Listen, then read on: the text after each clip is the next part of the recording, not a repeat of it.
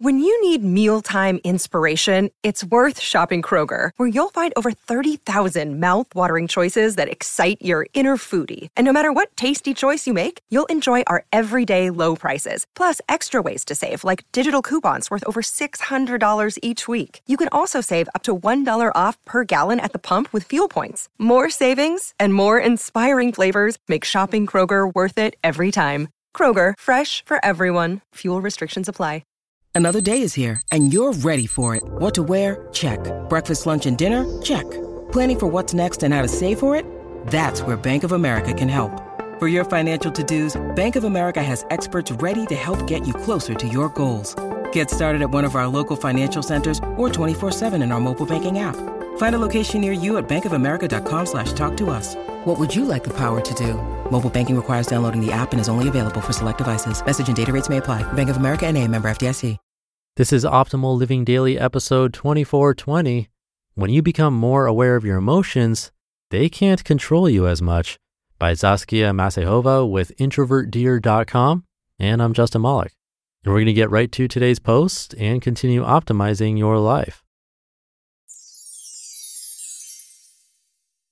When you become more aware of your emotions, they can't control you as much, by Saskia Masehova with introvertdeer.com.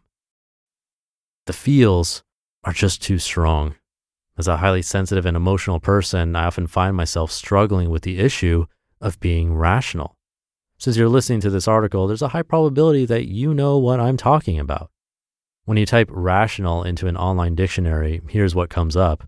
Quote, thinking process that employs logical, objective, and systematic methods in reaching a conclusion or solving a problem, end quote. However, that's not how most highly sensitive and emotional people deal with problems. Should there be one, we spend a considerable amount of time sinking in the feels the problem evokes. When the feels are around for longer, we're able to start finding solutions, although we're still inclined to embrace our emotions in the final result. And there's nothing wrong with that. The danger, however, occurs when we lose ourselves in the process of getting familiar with our inner state and therefore don't actually solve the problem. I think we've all been there, blinded with emotions, stuck somewhere without an escape. Very often, this leads to a downward spiral of negative thoughts, anxiety, and depression. In such cases, the most important thing to do is recognize the feelings and the reason they are there. As Dr. Amelia Aldo, psychology professor at Ohio State University, explains in a Psychology Today blog post, quote, the less aware we are of our emotions, the less likely we are to figure out how to best regulate them, end quote. How do I feel right now? You may now ask, how can I not be aware of my feelings? I should be the one who feels everything deeply after all. And yes, that's true, but just because a person feels something deeply doesn't mean they are aware of the fact that they are feeling something, and they may get confused by the complexity of it all. On the contrary, that's usually just the case. Your emotions may drive you into doing something you didn't actually want to do, and afterwards, you feel shame and guilt. Your confusion may become so strong that it becomes the problem itself. And that's when rationality must step in. When I find myself struggling with negative thoughts, I do my best to take a step back. I ask myself some simple yet very important questions. What is really happening? How do I feel right now? Is it fear? Is it anger? And if not, what is it? Once I seek out the worm that's hiding within me, bothering my mind, I become aware of its presence. Once I become aware of its presence, I have two options. I can let it be, or I can do something to take control. Naming your feelings helps manage them. Next, you need to be honest with yourself. I know it sounds like a cliche phrase, but it's an invaluable step. After becoming familiar with the feeling hiding behind your actions, it's important to analyze it, even though one might say it's impossible to fully analyze a feeling. What you can do, however, is ask yourself some other questions. The purpose of this is to find the root of what you are feeling. Ask yourself, why do I feel this way? What evoked the feeling within me? Has this feeling bothered me in the past? Do I have to feel this way? And do I want to? In the end, it doesn't really matter how you formulate the questions. The most important thing is to be absolutely honest with yourself while doing so. It may take some time to learn how to be honest with yourself and others, but it's not impossible. It's just hard work. Going back to the question of whether to let it go, to not deal with the feelings inside us, or to take control, these questions will be helpful. If we find out that what we feel isn't anything serious, for example, maybe we're just tired from a lack of sleep, which can magnify negative emotions, we can decide to let it go. Sure, it's always good to know what's happening inside us, but in this case, it's not necessary to analyze our emotions to a deeper level. On the other hand, if the emotion points to something more serious, for example, feeling undervalued at work or suspecting that your partner is cheating, then it's time to take control. Ask yourself what little step you can take to start solving the underlying problem that is causing your negative emotion. The reason I stress honesty so much is that every feeling is a reflection, a response, a reflection of our innermost, sometimes subconscious thoughts and beliefs. When they meet the outer world, either in a positive or negative way, they create a certain feeling. Well, let me give you a simple example. Imagine a situation in which you become annoyed by a cashier's behavior at a supermarket. He didn't do anything wrong, but you leave the supermarket with a strange, unpleasant feeling. Why? Because simply the cashier might have been a bit cold or not behaving in a way you think cashiers should behave. Deep inside, you hold a belief that cashiers should be kind to their customers.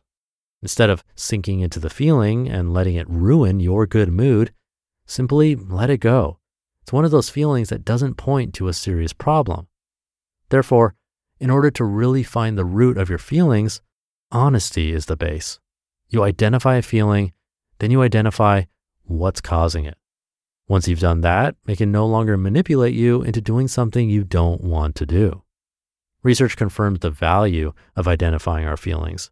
In a study involving participants who had a spider phobia, investigators found that the people who named their feelings, like scared or anxious, had lower physiological reactivity to the spiders. As Aldo points out, these findings suggest that having greater emotional clarity can help reduce the physiological manifestation of an emotion. As a highly sensitive person, you're full of ideals. You're kind, empathetic, and intuitive. I find these characteristics daily over and over in me and in many other people, but they're often hidden behind, let's say, fear, the greatest enemy, fear of being judged, of the unknown, fear of rejection, and the fear of what will others think of me? Fear. Just another feeling, although usually the most powerful one. But let me tell you something. The fear is not you. It's just you being afraid. In every situation, it's just you feeling a certain way. But you can't let the feeling take over you, because that's when the confusion starts.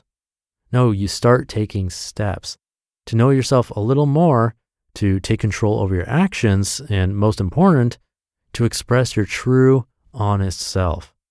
To be rational with our feels is key to our self-development. You just listened to the post titled, "When You Become More Aware of Your Emotions, They Can't Control You As Much" by Saskia Masehova with introvertdear.com. Look, Bumble knows you're exhausted by dating.